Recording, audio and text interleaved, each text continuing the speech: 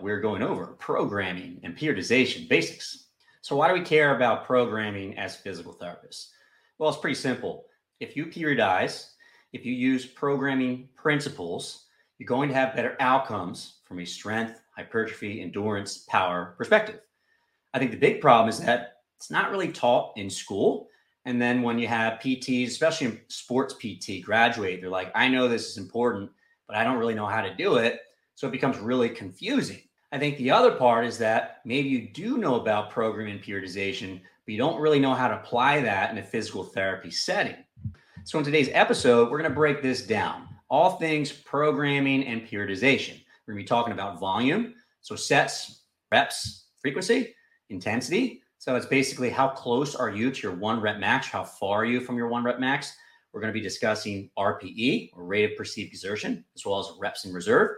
And then we're also going to be talking about rest periods. What is the optimal amount of rest that you need between sets to optimize things like strength, hypertrophy, etc. We'll be talking about exercise order. So essentially, which exercise should come first? What should be first? What should be second, third, fourth, so on and so forth? And does it matter? We'll be chatting about periodization. We're talking about linear as well as undulating periodization, which I think are the simplest and easiest ones to start with. All of these little things that we can manipulate, all these variables that we can manipulate are existing so that we can improve our outcomes via strength, hypertrophy, power, endurance, all that good stuff that's going to be important for the patients that are in front of us. We'll also chat about the good old SAID principle, so specific adaptation to imposed demands. Essentially, your body kind of gets good at whatever you throw at it. And we'll also lastly talk about a needs analysis. We'll also chit-chat about a needs analysis. So essentially, if you don't know what your athlete needs, it's really hard to program appropriately for that person. Welcome to the Fitness Pain-Free Show. This is where we help coaches and clinicians like yourself get your patients out of pain and back in the gym where they belong. Before we get going, I do have a freebie. It's an evidence-based guide to programming and periodization. It's a cheat sheet. You know I love to make these cheat sheets. I've taken all of the most important principles of today's lesson. I put them together in a nice PDF to give you all the bullet points. This is 100% free. I'll put a link in the show notes in the description. Go ahead and check that out and download it. 100% free. It's going to help you a lot, both as we go through this presentation and later if you want to check back and say, oh, what the heck did Dan say 3 months ago, whenever you need it. So what are the most important principles of programming and periodization? Well, I think one of the most important, especially if you're a beginner, is to try to keep it simple, okay? So I think a lot of physical therapists, there's a sense of elitism. There's the haves and the have-nots, right? So certain physical therapists have really mastered programming and periodization. They use it with their patients. They say it's phenomenal, right? And I got to tell you, it is a good thing and it's definitely worth learning. But I think the other part is that we're physical therapists and our specialty is really getting people out of pain.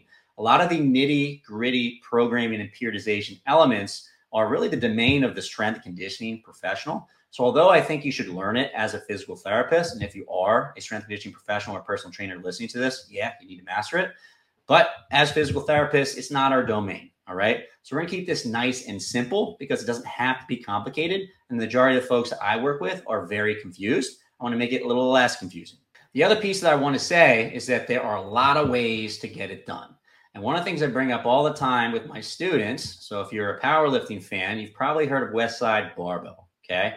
So Louis Simmons, rest in peace, phenomenal coach and produced a lot of phenomenal athletes. And he was a phenomenal athlete himself.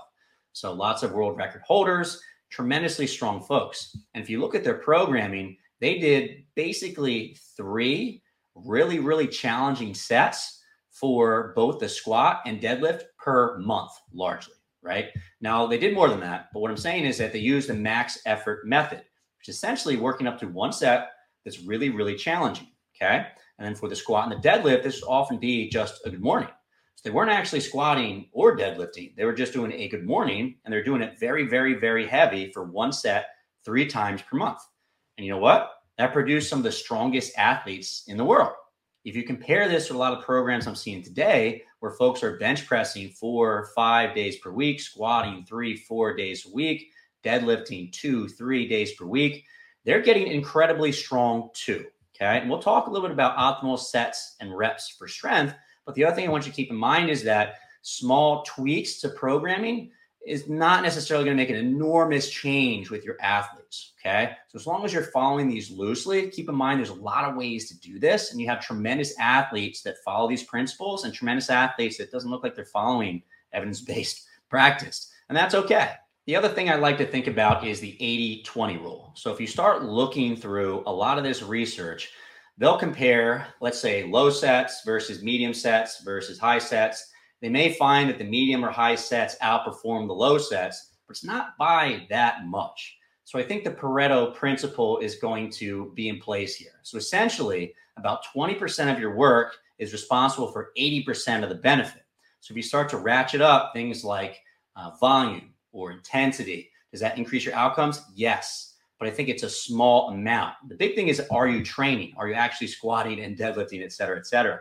And if you're doing that, you're getting the majority of the benefits. But if we want to actually optimize things a little more, then we can start to look at some of the training variables. So what is the SAID principle? I learned this years ago as a young strength conditioning professional, and I think it's one of the most important things to learn. And I think it's one of the most important principles to understand. So the SAID principle stands for specific adaptations to imposed demands. And basically it means if you throw something at your body over the course of time, it generally gets better. Hey, do you want your biceps to get bigger? Well, if we do bicep curls, we're probably going to make the biceps grow. It makes sense, okay? The other piece is that we have to think about what the training goals are as well as the rehab goals are for our patients. So things like pain reduction. We're trying to get out of pain. We're trying to build hypertrophy. We're looking for strength, power, endurance, et cetera, et cetera, et cetera. So it's important that we understand what we're trying to improve, and then we apply the SAID principle to improve over the course of time and maximize our patient outcomes. So what are some of the training goals that we're trying to improve with programming and periodization? So one is physical therapists. I think the big one is just trying to get out of pain. So let's say you're a grandmother and you have low back pain. If you apply some exercise, that's one of those things that will increase your function, maybe increase your strength, but it will also decrease your pain. So if pain is one of the things that you're experiencing or one of your things your patients are experiencing, if we exercise that area, it helps to reduce pain, right? And we'll talk about this a little bit later, but there may be ideal sets, reps, frequencies, volumes that are going to help our patients most get out of pain. So how about hypertrophy? Generally, we think about hypertrophy for, let's say, bodybuilders or NFL linemen. Well, what about you have a patient that has an Achilles repair and now their calf is itty bitty tiny? You need to focus on hypertrophy with these folks, okay? If that's one of your main goals, we can target it. How about strength? Well, post-op ACL reconstruction. We know those quads get incredibly weak. If we know that strength is one of those things we're trying to improve with that athlete, then we can program appropriately. How about power? Well, let's say you have Tommy John surgery, so UCL injury, you have surgery for that, and you want to get back to pitching. Do we need to be able to produce power in order to throw a ball really fast? Of course. If that's one of your goals, program for it. And lastly, endurance. We're not going to touch on endurance as much in this lesson, but it is very important. So the person that kind of comes to mind is a runner. Let's say you have a runner that has shin splints. So largely we need to get them out of pain, improve the capacity of the lower leg, slowly to get back to them running, okay? Running obviously is endurance activity, so we need to focus on cardiorespiratory endurance. We also need to get those tissues able to handle a low-level impact exercise, running, for thousands and thousands of repetitions, right? So if endurance is one of our goals, we can obviously utilize different parameters to achieve this. So guys, if you like what you're learning about so far, then I want you to go and check out the Fitness Pain-Free mini course. So I made a mini course. It's absolutely free. That's the next logical step if you want to learn more from me. So in the course, we go over 5 lessons. That first lesson is how traditional schooling has failed us, right? So schooling is phenomenal from a physical therapy perspective, but doesn't really teach you how to work with high-level athletes in the fitness world, right? Doesn't always teach you how to do the lifts appropriately. Doesn't teach you about progressions and regressions of common lifts within the gym. Doesn't teach you how to program normally, how to write rehab programs, or how to write injury prevention programs for these folks. Next thing we go over, 7 reasons why people get hurt in the gym. 4 simple steps to getting your clients out of pain. How to build the career of your dreams and earn the respect of your community. It's all well and good if you know exactly how to work with folks within the gym. But if you can't get these folks through the door on a regular basis, then you're simply not going to be living the dream that you want to, because you can't get the patients through the door that you want to work with. Okay, so I'll show you how to do that. And lastly, we'll talk a little bit about the Fitness Pain-Free certification. right? So I'll leave a link in the show notes. I definitely recommend checking this out. So writing a good program is all going to come down to a solid needs analysis, okay? So the patient that's in front of you, what do they need? Let's say I have a soccer player that had an ACL reconstruction surgery. Now, what are they trying to get back to? Well, they're probably going to be training 5 to 6 days per week. Maybe that's hour and a half, 2.5 hours at a time. Probably going to have a game or so on the weekends. We know how long the game is. We know what's involved in soccer. So you have to be able to sprint, jog, walk. You have to be able to jump a little bit, kick. It's very important. We know the work to rest ratio. So if you delve into the literature a little bit, you can see exactly how far these athletes are running over the course of the game, how much time they're spending sprinting versus walking versus jogging. And then we can tweak the program to just get it nice and specific for that athlete over the course of time. However, in the early stages of ACL reconstruction surgery, we're not doing agility. We're not jumping around. We're not jogging, right? We're focusing on the basics, and that's improving range of motion, reducing swelling, getting the quads back on board, restoring strength, and then eventually symmetry, right? We need to look good for a hop test. And here's the thing. Those are all variables that we can tweak our program to maximize over the course of time. And once we fill all those buckets, right? So range of motion is good. We don't have swelling. Strength is good side to side. We're introducing running. It's going well. We're doing plyometric exercise. Our hop tests are looking symmetrical. All right, let's introduce some more game time situation stuff. We know the variables we have to tweak from a playing perspective. We can just put this really nice program together based on the needs analysis at every stage of rehab. So obviously 2 weeks after ACL reconstruction, it's going to look a lot different than 3 months, 6 months, 9 months, et cetera, et cetera, et cetera. So it's important that we do these needs analysis, and we also frequently update these over the course of time just to see if we're actually accomplishing these goals. So I actually just run a needs analysis, and it turns out I need you to like this video and subscribe to my channel. You will be a phenomenal athlete, great physical therapist if you do. So how about in a power lifter, and let's say it's a power lifter that's a post-op rotator cuff repair. What are the demands of powerlifting that the patient has to get back to? Well, for one, they need to be able to bench press, and they probably need to be able to do this multiple days throughout the course of the week. So somewhere between 1 and maybe 4 days during the week, we need to be able to tolerate upper body strength training as well as lower body strength training, which is a little less challenge on the rotator cuff, but still important, okay? The other piece is they have to be able to tolerate really, really, really heavy loads. So at the end stages of rehab, we're going to be really concerned with building up strength of the rotator cuff, restoring symmetry between sides, and then very slowly introducing things like barbell lifts, introducing heavier loads, and then introducing speeds. And we can break this down just as we did with the ACL reconstruction example in a soccer player. So early on, we have to protect the area. We can't focus on strengthening, but maybe we can do a little bit to hold on to some of that muscle mass and strength. When it's okay to start loading, we start loading. And we know post-op rotator cuff repair patients are going to be extremely weak, lose a lot of muscle mass because we protect that area for so long. We need to be able to program accordingly. What are the right sets? What are the right reps to maximize strength and hypertrophy of the cuff? And over the course of time, we start to introduce things like pressing exercises, probably with dumbbells at first to restore symmetry. And then we start with barbell lifts. And here's the thing, we still have to be a little bit careful with how we press those individuals, right? And at the end, I'm going to give you a little case study of a powerlifter, and I'll show you how we can use programming and periodization to do two things. One, get folks out of pain, and two, progress them towards their fitness goals. If you do those things well, you're going to be a great physical therapist. Your patient's going to love you. So what is the best exercise dosage to get folks out of pain? Well, generally, we need more research on this. Some pathologies, some pain problems have some decent research on this. A few that come to mind are ACL reconstruction surgery. And largely, if you do a little bit more, it tends to be a little bit better than doing a little less. From a low back pain perspective, there's a few studies that show if you have a little bit more exercise, you tend to do a little bit better than less. But largely, folks get better from a pain perspective with a very large variety of different exercises. I think low back pain is one of the best examples. So if you have low back pain, if you do Pilates, or if you do yoga, or if you do strength training, or if you like to maybe walk, or if you like McKenzie exercises, you can do any of those. And largely, they all kind of get you better, right? So I think that as long as you're active, and it depends on the pathology, certainly, We need to follow the evidence for sure. As long as you're active, you're going to make progress from a pain perspective. So I think for newer physical therapists, that becomes frustrating because we want to know what is the best possible dosage for patellofemoral pain or patellar tendinopathy. Maybe we'll know this over the course of time just by doing more research. But what we're learning now, and patellar tendinopathy is one of those kind of fun ones. It's that we used to think, oh, you need eccentrics to get better. Oh, isometrics to get better. Oh, heavy, slow loads. Oh, moderate loads. Oh, now light loads with BFR works. There's a lot of ways to do it, okay?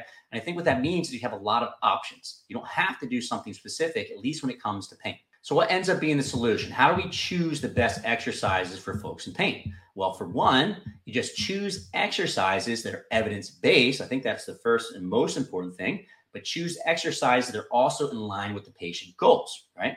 So if you have a patient and they love powerlifting and you give them a bunch of yoga exercises to help them with low back pain, how apt do you think they are to actually do those exercises, right? Probably not so much. They're like, this is stupid. I'm going to go to another physical therapist. But if you have a powerlifter that has low back pain and you're like, hey, you know what's going to help you get your back better?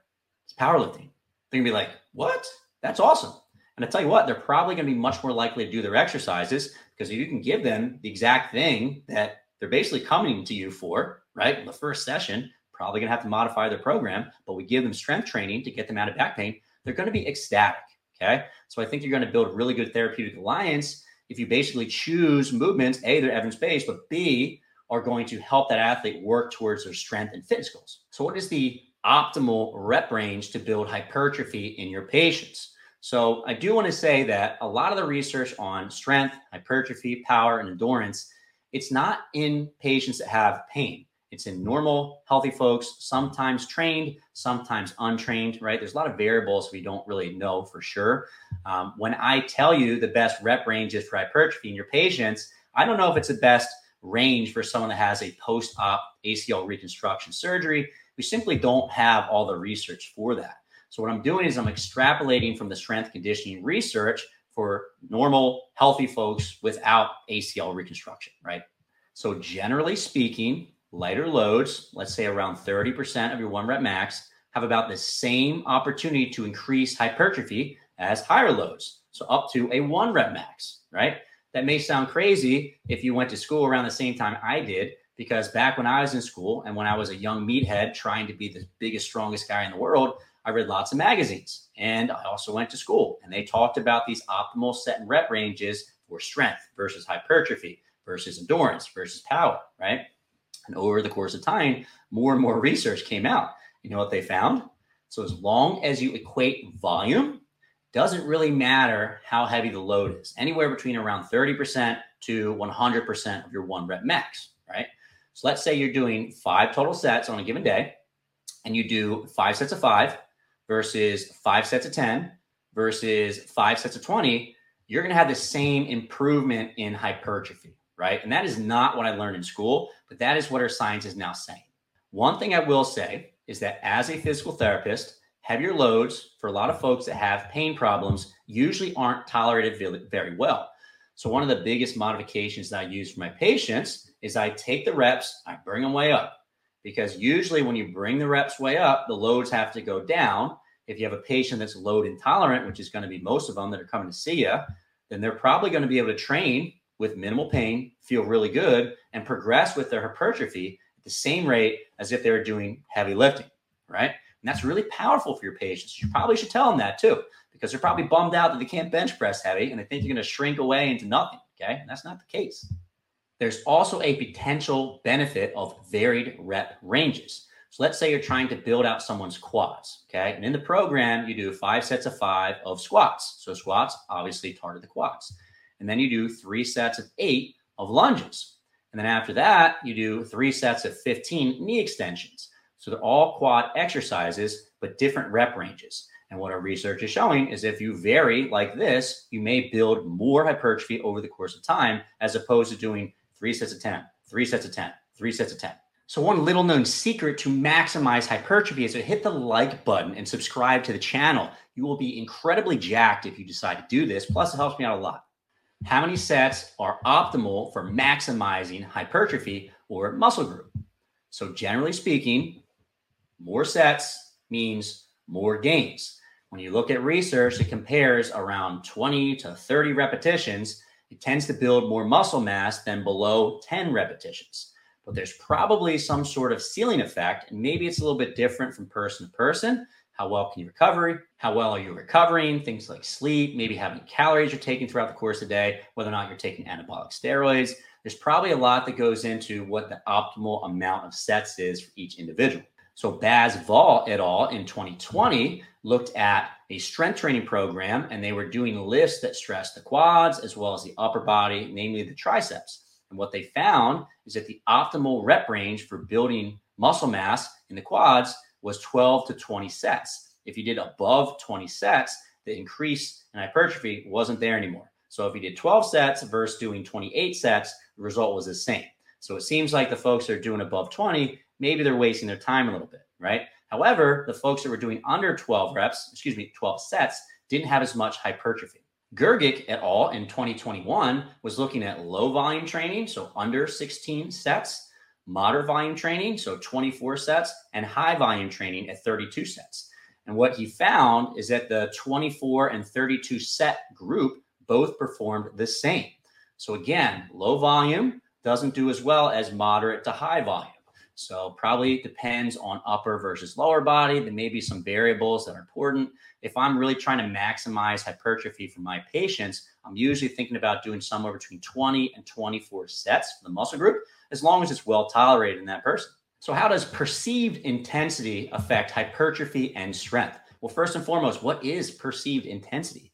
So it's basically RPE, or rate of perceived exertion. So when you finish up your set, let's say you do 10 repetitions, 135 on the bench press, how would you rate the difficulty of that set on a scale of 0 to 10, right? The other variable that I change all the time with my athletes is reps in reserve. So when you finish a set of 10 repetitions on the bench press, how many more reps do you think that you could have done, okay? And this is a way to kind of get a gauge on how close people are pushing towards failure. Generally speaking, and this is great news for folks that have pain, you don't have to push to failure to maximize both strength and hypertrophy, right? This is good news because you're going to have a lot of bonehead patients that come to you with shoulder pain, knee pain, low back pain. And what they're doing is they take every single set in the gym to failure. Somewhere along the lines, they got this idea that the harder I work, the more muscle I gain, right? The stronger I get. And I tell you what, that's true in a lot of things in life. The harder you work, the more outcome you get. However, at least in strength training, you don't have to push to absolute failure. And one of the reasons why I think that's good is because if you're constantly pushing to failure over and over and over again, you might get your way into some overuse injuries, injury of sorts. It's not fun.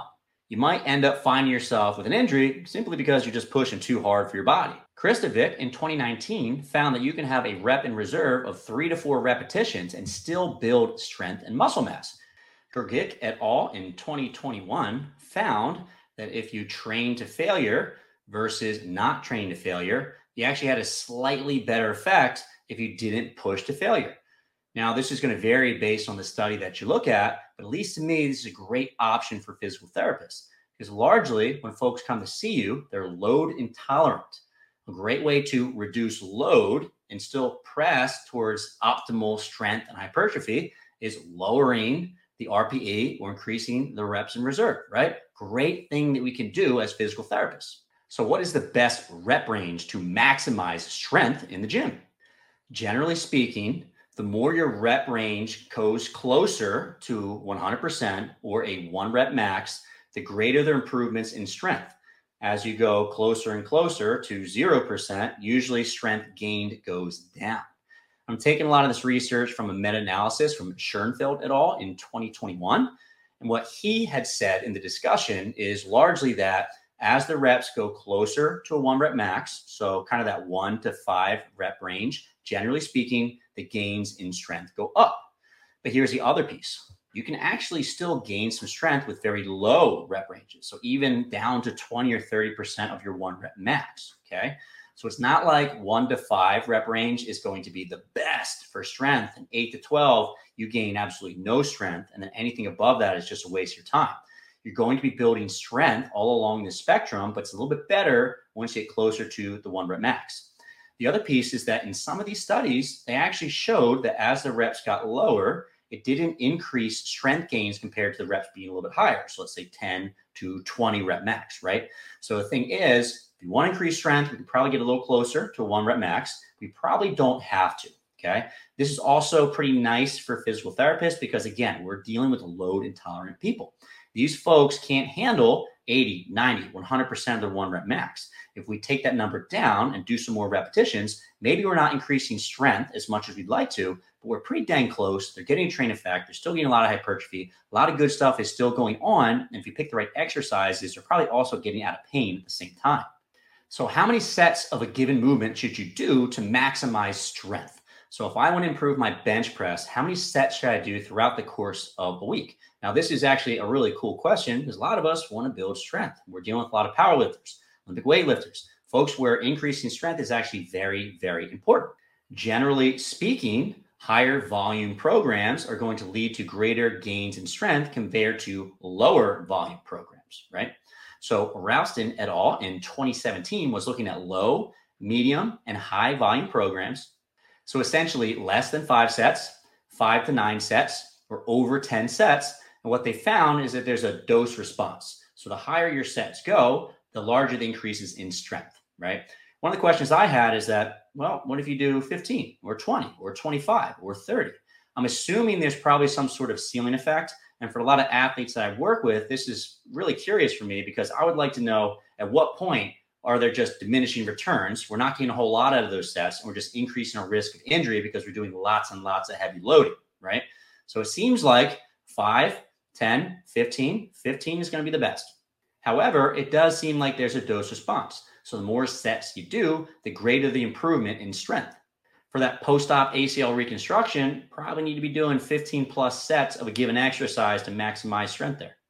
So what is the optimal frequency for maximizing both hypertrophy and strength? Well, first, if you do a given exercise for more sets, more times throughout the course of the week, leads to greater improvements. So if I bench press for 5 sets on Monday versus bench press for 5 sets on Monday, 5 on Wednesday, 5 on Friday, your frequency is 3 days versus 1 day. The group that performs bench press 3 days per week is going to have a greater effect in both hypertrophy and strength. However, once you equate the volume, then that change goes away.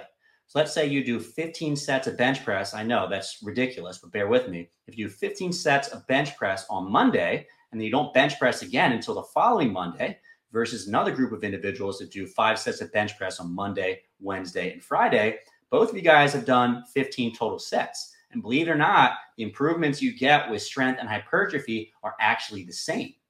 Now, this one was actually pretty surprising to me to hear, because if you've ever tried 15 sets on a given day, which I definitely don't recommend, your 14th and 15th sets are going to look like garbage compared to your first 3, right? So the quality is definitely going to drop over the course of time. And I kind of figured that strength would not be optimized. However, that wasn't the case with these studies.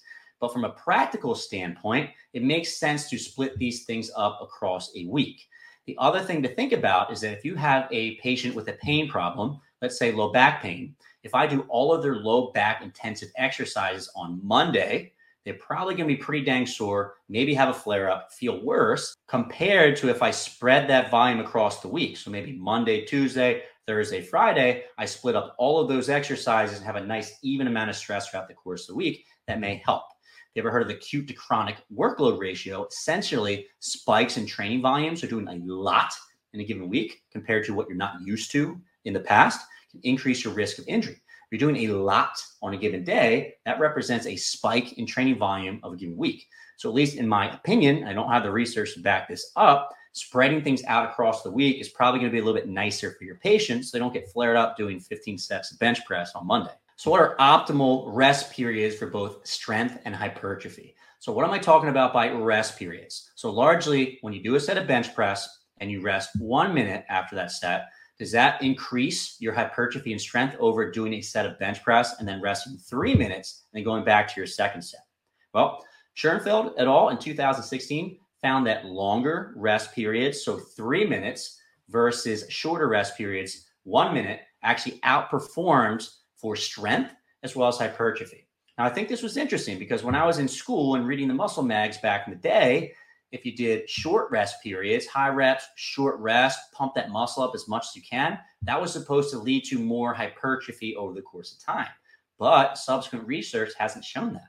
Largely, if you rest longer, so in this study, 3 minutes versus 60 seconds, you have greater improvements in not only strength, but also hypertrophy. One of the things that I will do for my athletes to try to increase strength and hypertrophy, and being conscious of time, just because folks don't have 2 to 3 hours per day to train, right? If you try to do 3 to 5 minutes rest between every single exercise in the gym, your session quickly becomes, 90, 120, 3 hours long, right? I utilize a lot of supersets. So largely what I end up doing, let's say I'm starting with a bench press, I may superset that with a calf raise. So the reason why this is beneficial is because when you do your bench press, you're really not using your calves very much, right? And when you do a calf raise, you're not using your shoulders and pecs very much. So the calf raise represents a rest period for the shoulders. So by the time you get back to the bench press, you're a little bit more fresh. Plus, since you did the calf raises, you got an exercise out of the way you need to do anyway, but you're more rested and you'll probably get more strength and hypertrophy as a result. Another lost secret of periodization is actually hitting that like button and then subscribing to the channel. If you do that, you're going to get jacked super strong, and it's going to help me out a lot. So I appreciate it if you hit the like and then also subscribe. So what does ideal programming look like to maximize power? First and foremost, maximal strength is correlated with power. So if you're doing strength training and strength training parameters, you're going to be improving your power as a byproduct of that. The second piece is a wide variety of acceptable loads. So you could be working with 30% of your 1 rep max or 80% of your 1 rep max and still make progress. I think specificity comes into play here. Power work for a powerlifter might be dynamic effort work. So somewhere between 50 and 60 and 70% of your 1 rep max perform very, very quickly. For, let's say, a baseball pitcher, maybe doing medicine ball throws, 3 sets of 6 to 8, something along those lines. In those two scenarios, you have a very light load and you have a very heavy load. And that's just specific to what the athlete is trying to improve in their sport. The general goal with power training is try to maintain your speed throughout the course of a given set. So largely when you're doing power work, you're not going to failure, because when you go to failure, the reps slow down and the quality goes down. So if you're purely working on power, you're probably going to cut that set a little bit short so you can maximize the quality. So generally speaking, we're looking for lighter loads, we're looking for higher speeds, we're looking for non-failure sets. So we're not throwing a med ball against the wall until you can't anymore. We're doing a reasonable amount of sets and repetitions where the quality is very high and we're working on maximal power. Lastly, we're probably looking for a little bit more rest, because if we don't rest enough between sets, we start to build fatigue and then our power goes down. So how do we optimize exercise order for our patients? So first and foremost, from a strength perspective, the first exercise you do is going to get the greatest benefit in strength, right? So if you do leg extensions, so quad extensions on a machine, followed up with squats, and you compare that to someone who squats first and then does knee extensions afterward, the knee extension first group has a greater improvement in knee extensions. The squat first group has a greater improvement in squat strength. From a hypertrophy standpoint, it doesn't seem to matter. So if I'm looking at growth of the quads and I squat first versus doing leg extensions first, right? Or I flip it and I do my leg extensions and then I squat, it seems like at the end of the day, you have the same amount of hypertrophy. So at least in my mind, it makes sense you put the strength exercises first and then you can put the hypertrophy exercises afterwards, because order doesn't seem to matter. I also am a big fan of incorporating power and skill work prior to doing my strength and hypertrophy work. Now, why is this? Well, when we're doing power work or skill work, we're not going to failure. So the amount of fatigue is not very high. And generally speaking, when you do a bunch of skill and or power work, it doesn't take away from the strength work that follows. The other piece is that if you're doing a lot of power work prior to doing your strength work, you may improve the amount of strength that you have via post-activation potentiation, or PAP. That's just a fancy way of saying that if you try to move very, very quickly, you prime the system so you might be a little bit stronger during your heavier strength sets. So how about endurance? If I'm putting conditioning or endurance work into my strengthening program, how is it going to affect my outcome? Well, if you put the two together in a single program, and it doesn't seem to matter too much what the order is. So if you do conditioning and then you do strength afterwards, or if you do strength and you do conditioning, generally speaking, you're not going to have as good of improvement in your strength than if you did just strength alone. Okay. However, if you split your endurance or conditioning work around 3 hours apart from your strength work, that attenuates that effect. So largely, if you're going to give your athlete a lot of conditioning, it makes sense. Do it later in the day, do it in the morning, do it on an off day. It doesn't seem to matter if you do your conditioning 3 hours before or 3 hours afterwards. You still have the same improvements in strength. It's just important that we split these things apart a little bit. So what the heck is periodization? Periodization defines manipulating training variables in a cyclical, nonlinear manner through specific fitness phases. So largely, over the course of time, when you're working with a patient, you change the parameters a little bit. So that might be the intensity. That might be the volume. Maybe start to incorporate a little more power, a little more endurance. So things change slightly over the course of time. Now, why the heck would you do this? Because we have quite a bit of research to show that a periodized program is going to lead to more strength and hypertrophy compared to a non-periodized program. So it makes sense we should learn how to do this. So I think that periodization can get very, very confusing, but it doesn't have to be. So I want to go over two very simple forms of periodization you can very immediately put into your patient's program. The first is linear periodization. So largely in linear periodization, you're moving from training with a lot of volume and low intensity, and over the course of time, it flips. So you start to increase the intensity and decrease the volume, right? And if you do this, you get better a little faster than if you just kept it the same every single month, right? Let's say you have a patient that has patellofemoral pain and you're going to utilize a squat to get them out of pain, and you want to periodize their program because your athlete actually wants to get stronger with squatting, right? So great exercise to use. Early on, after they hurt themselves, they can't tolerate heavy loads, but light loads they might be able to tolerate really well. Well, this works out great for linear periodization. Why? Because usually you're starting with lower loads, low intensity, and doing higher volume, which it seems like this patient is able to handle. So let's say on the first month, when they squat once a week, they do 3 sets of 10. Then on month 2, they're doing 3 sets of 8. So what do? We just increase the intensity slightly and drop the volume. Let's say month 3 rolls around, they do 4 sets of 6. Again, we're just ratcheting down the volume, increasing the intensity. And maybe on your final month, you do 4 sets of 5. At that point, patient's feeling pretty good. They feel like they can continue slowly increasing the load over the course of time. You've gotten them out of knee pain and you've gotten them stronger, and you maximize your outcome because you use linear periodization. Simple, right? What the heck is undulating periodization? Undulating periodization is frequent variations in volume and intensity that occur daily or weekly, right? So unlike linear periodization, where you're changing things a little less frequently, undulating periodization, you change it pretty dang often, right? So here's an example below. Let's use the same back squat example. So let's say week 1, you have your patient doing 3 sets of 10. Week 2, 4 sets of 8. Week 3, 3 sets of 12. And week 4, 4 sets of 6. Now, I'm actually a big fan of undulating periodization. I use it all the time with my athletes.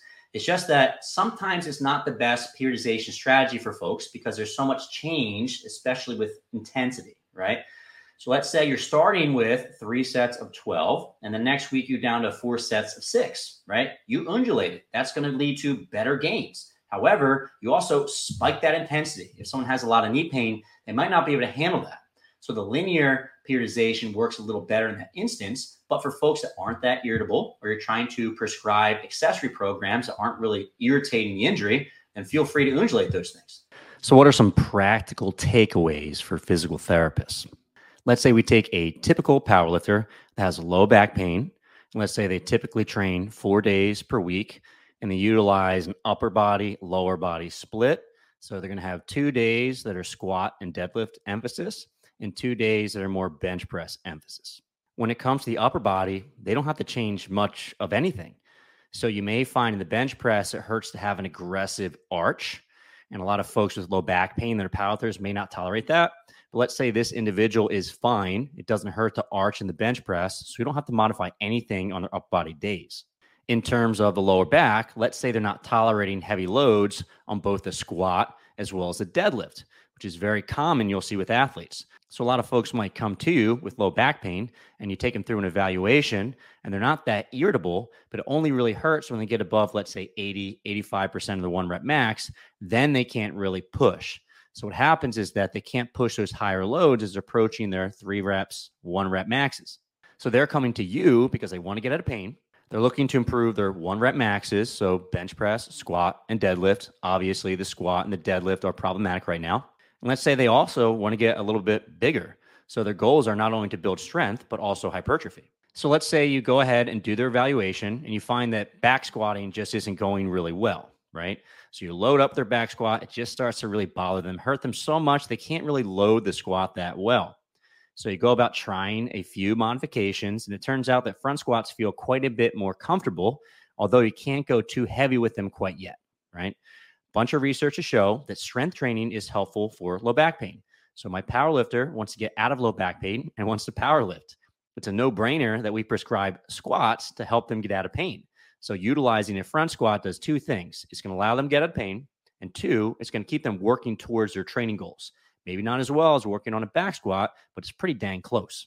The problem with offloading the squat completely is there's going to be a deconditioning effect. So if you have the same athlete that comes in, hurts the squat, and you keep them from squatting, they're probably going to get better over the course of time with some sort of other exercise. It's just that they're also going to get weaker. So every time I'm still able to work towards someone's training goals and simultaneously rehab them, I'm going to take that opportunity. Plus, this person really wants to power lift. If I'm giving them powerlifting exercises, it's going to help them. They're going to feel better. They're reaching towards their goals, right? And they're much more likely to do the program. So let's take a snapshot of a program that I write for this individual. Let's say their day 1 is their squat emphasis day. On this day, I'm going to prescribe front squats because we found they felt pretty good. And I'm also going to increase the rep range. We talked a little bit earlier that this person is load intolerant. So largely, they just don't tolerate 5-rep maxes, 3-rep maxes, 1-rep maxes. So we're bringing those repetitions up. So for that first month, I'm prescribing front squats, and I'm prescribing 4 sets of 12 repetitions. I'm using a 4-rep in reserve. So a couple things here. I have 12 reps. It's actually very high for a power lifter.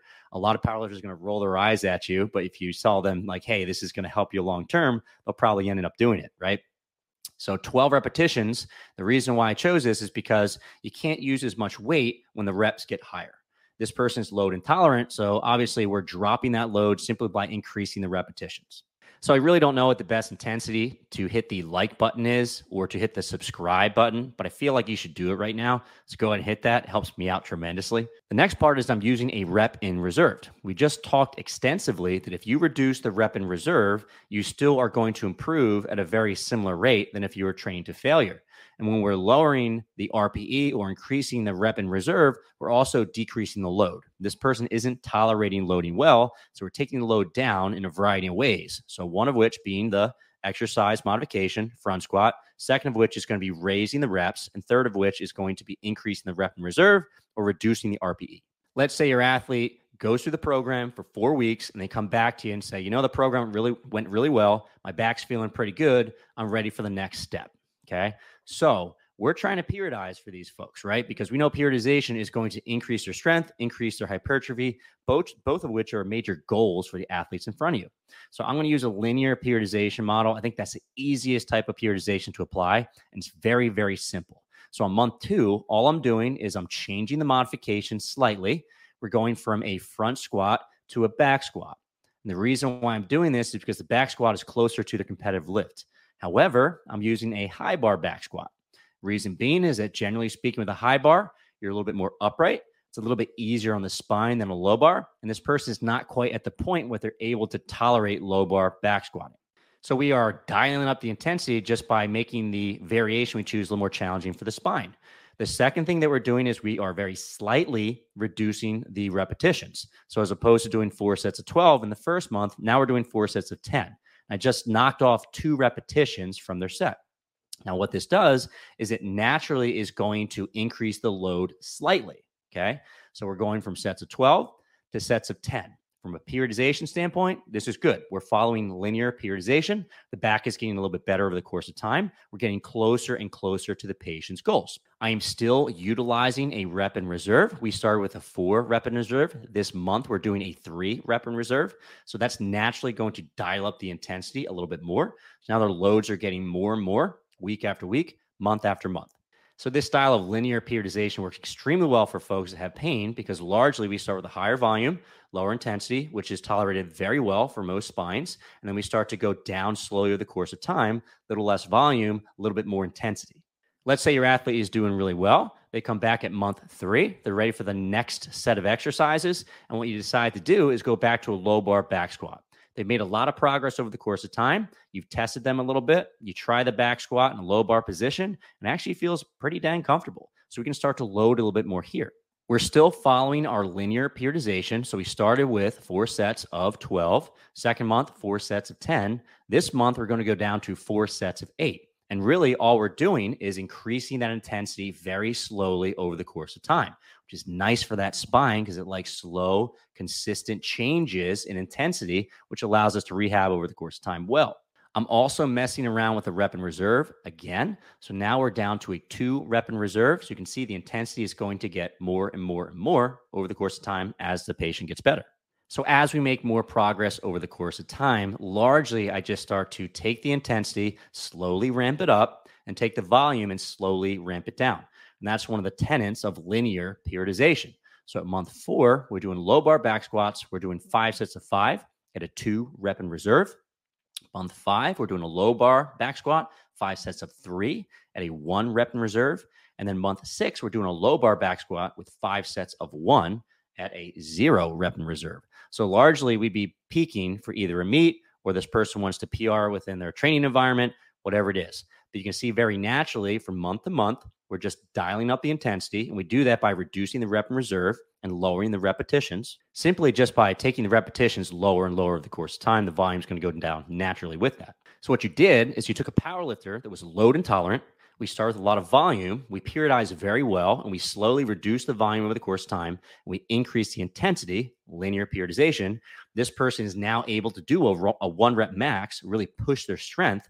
They're happy because they got out of pain, but we also were able to use these periodization principles in order to maximize their strength improvements over the course of time, maximize hypertrophy, all that good stuff to really maximize our patient's strength over the course of time. Let's get back to the show now. All right. So largely that was just the squat. Okay. When someone comes in for a program from you so they can keep powerlifting and rehab at the same time, you're probably not going to give them one exercise. We're probably going to give them a full program, right? So how do we use programming and periodization to maximize their outcome over the course of time? Well, they largely want to get bigger and they want to get stronger. So from my hypertrophy standpoint, how can we maximize their muscle mass? How can we use set and rep principles to maximize this? Well, for the lower back, hamstrings, and quads, and these are all areas I want to improve from a strengthening perspective. Obviously, the lower back and the hips are going to be important because we need those to lift heavy weights, and they're currently painful. So applying exercises is going to get them stronger, but it's also going to help to rehab the spine. We also want to train the quads because those are big-time helper muscles within the squat. So if my quads aren't strong enough, I'm going to overutilize my low back and hip musculature potentially. So it's important that I get the quads going as well. They're the helpers. And we can utilize a rep range that we know to be very effective to increase hypertrophy. So I largely am selecting somewhere between 12 and 20 total sets for this athlete to maximize the hypertrophy of these muscles. We're also going to be using the SAID principle, so specific adaptations to imposed demands. What do I mean by that? We want to choose exercises that we know are helpful to build the squat as well as to build the deadlift. Okay, so from an exercise selection standpoint, I'm going to be utilizing good mornings, belt squats, reverse hyperextensions, 45-degree back extensions, all exercises we know that are both very helpful for reducing low back pain, but also are very helpful to help build the squat and the deadlift. What's really cool is that we can do both of these things at once and really help our powerlifters out. How about intensities? So largely with accessory exercises, we're usually not going super low in terms of our repetitions. However, we know that the closer we approach 1 rep max, the more strength we're going to build. Trouble is, our athlete is not tolerating really heavy weights in the very beginning of the rehab.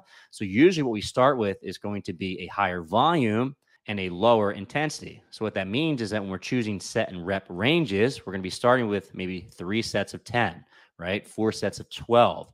Something that's north of 8 repetitions. And over the course of time, we can lower those repetitions down, maybe work our way down to sets or 6 or so. We don't have to go crazy heavy, right? It's an accessory movement. However, we still want to creep a little bit closer into that 5 rep range just because the patient's main goal is to build strength for the deadlift and the squat. We can also dose intensity by choosing a rep in reserve that is initially a little bit easier. So let's say we start with a 4 rep in reserve, and over the course of time, we just make that rep in reserve less and less and less. Again, they're accessory exercises. We don't have to go bananas here, but we can very easily start with a 4-rep in reserve and work our way to a 2-rep in reserve over the course of time as the spine starts to improve and it just tolerates more and more. So what do we do with frequency in this person's exercise program? So largely they're already doing an upper lower split, which means they're hitting their lower body 2 times per week. One of my goals for these athletes is to try to stress the spine or the injured area 3 days per week. And this is largely just because a lot of our literature will show that folks are getting exercises somewhere between 3 times a week and maybe upwards of every single day. And that seems to be helpful from a dosing perspective. In my mind, 2 days a week might not be enough. And the other piece is that if we're doing 2 very big lower back intensive days per week, you might leave your athlete pretty dang sore after each session just because it's a big spike of volume every time they go in the gym. So what I'd rather do is spread out the volume across 3 days, which ends up being a little nicer for that person's spine. So we just give them a 3rd day where we work in some of these lower body exercises on one of the upper body days.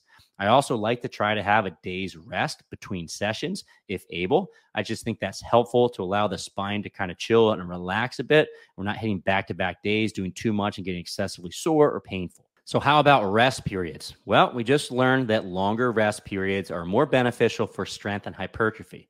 My patient in front of me wants to get bigger and they want to get stronger. So I should probably utilize longer rest periods. So generally 3+ minutes in between sets.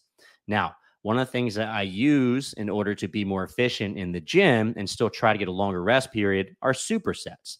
So one of the things that we can do is we can take a lower body intensive movement and superset that with something that doesn't take up too much energy or stress the same muscle group, right? So if I'm doing, let's say, a deadlift in the gym, in between sets, maybe I can do some arm work, something to be a little bit more efficient, add a little bit more total volume to the person's program because that's beneficial, works in line with their goals, but allows them to get their workout done in a reasonable amount of time. And what are we doing from an exercise order perspective? So our 2 main goals are going to be strength first and then followed up by hypertrophy, right? And our patient doesn't really care about their knee extension 1 rep max. They care about their squat 1 rep max, right? So in terms of which exercise go first in the program, it's obviously going to be the squat variation or the deadlift variation, right? And those movements that are used more for hypertrophy are going to be a little bit later in the session. And that's for 2 reasons. One, the person doesn't care about hypertrophy as much as they care about strength. They're trying to build their 1 rep max and squat and the deadlift. They're a power lifter. That's what they really want. Second piece is that from hypertrophy standpoint, doesn't really matter which exercises go first, right? So if this individual is going to do 45-degree back extensions and they're going to do squats, generally speaking, it shouldn't matter which order you put them in to maximize hypertrophy, right? But if they're trying to build their squat maximally, if we put back extensions first, that's actually going to limit the amount of weight that you can use in their back squat, okay? So obviously, we're just going to squat and deadlift first within the program, and then after that, we have our accessory movements. So now you know how to periodize for an athlete that has low back pain, but you still don't know the good exercises to get them out of pain. However, I have a really nice video that's going to show you exactly how to do that. So I want you to go ahead and click a link. I think it's in that corner over there. And you can go over 5 great exercises for low back pain. I'll see you on that video.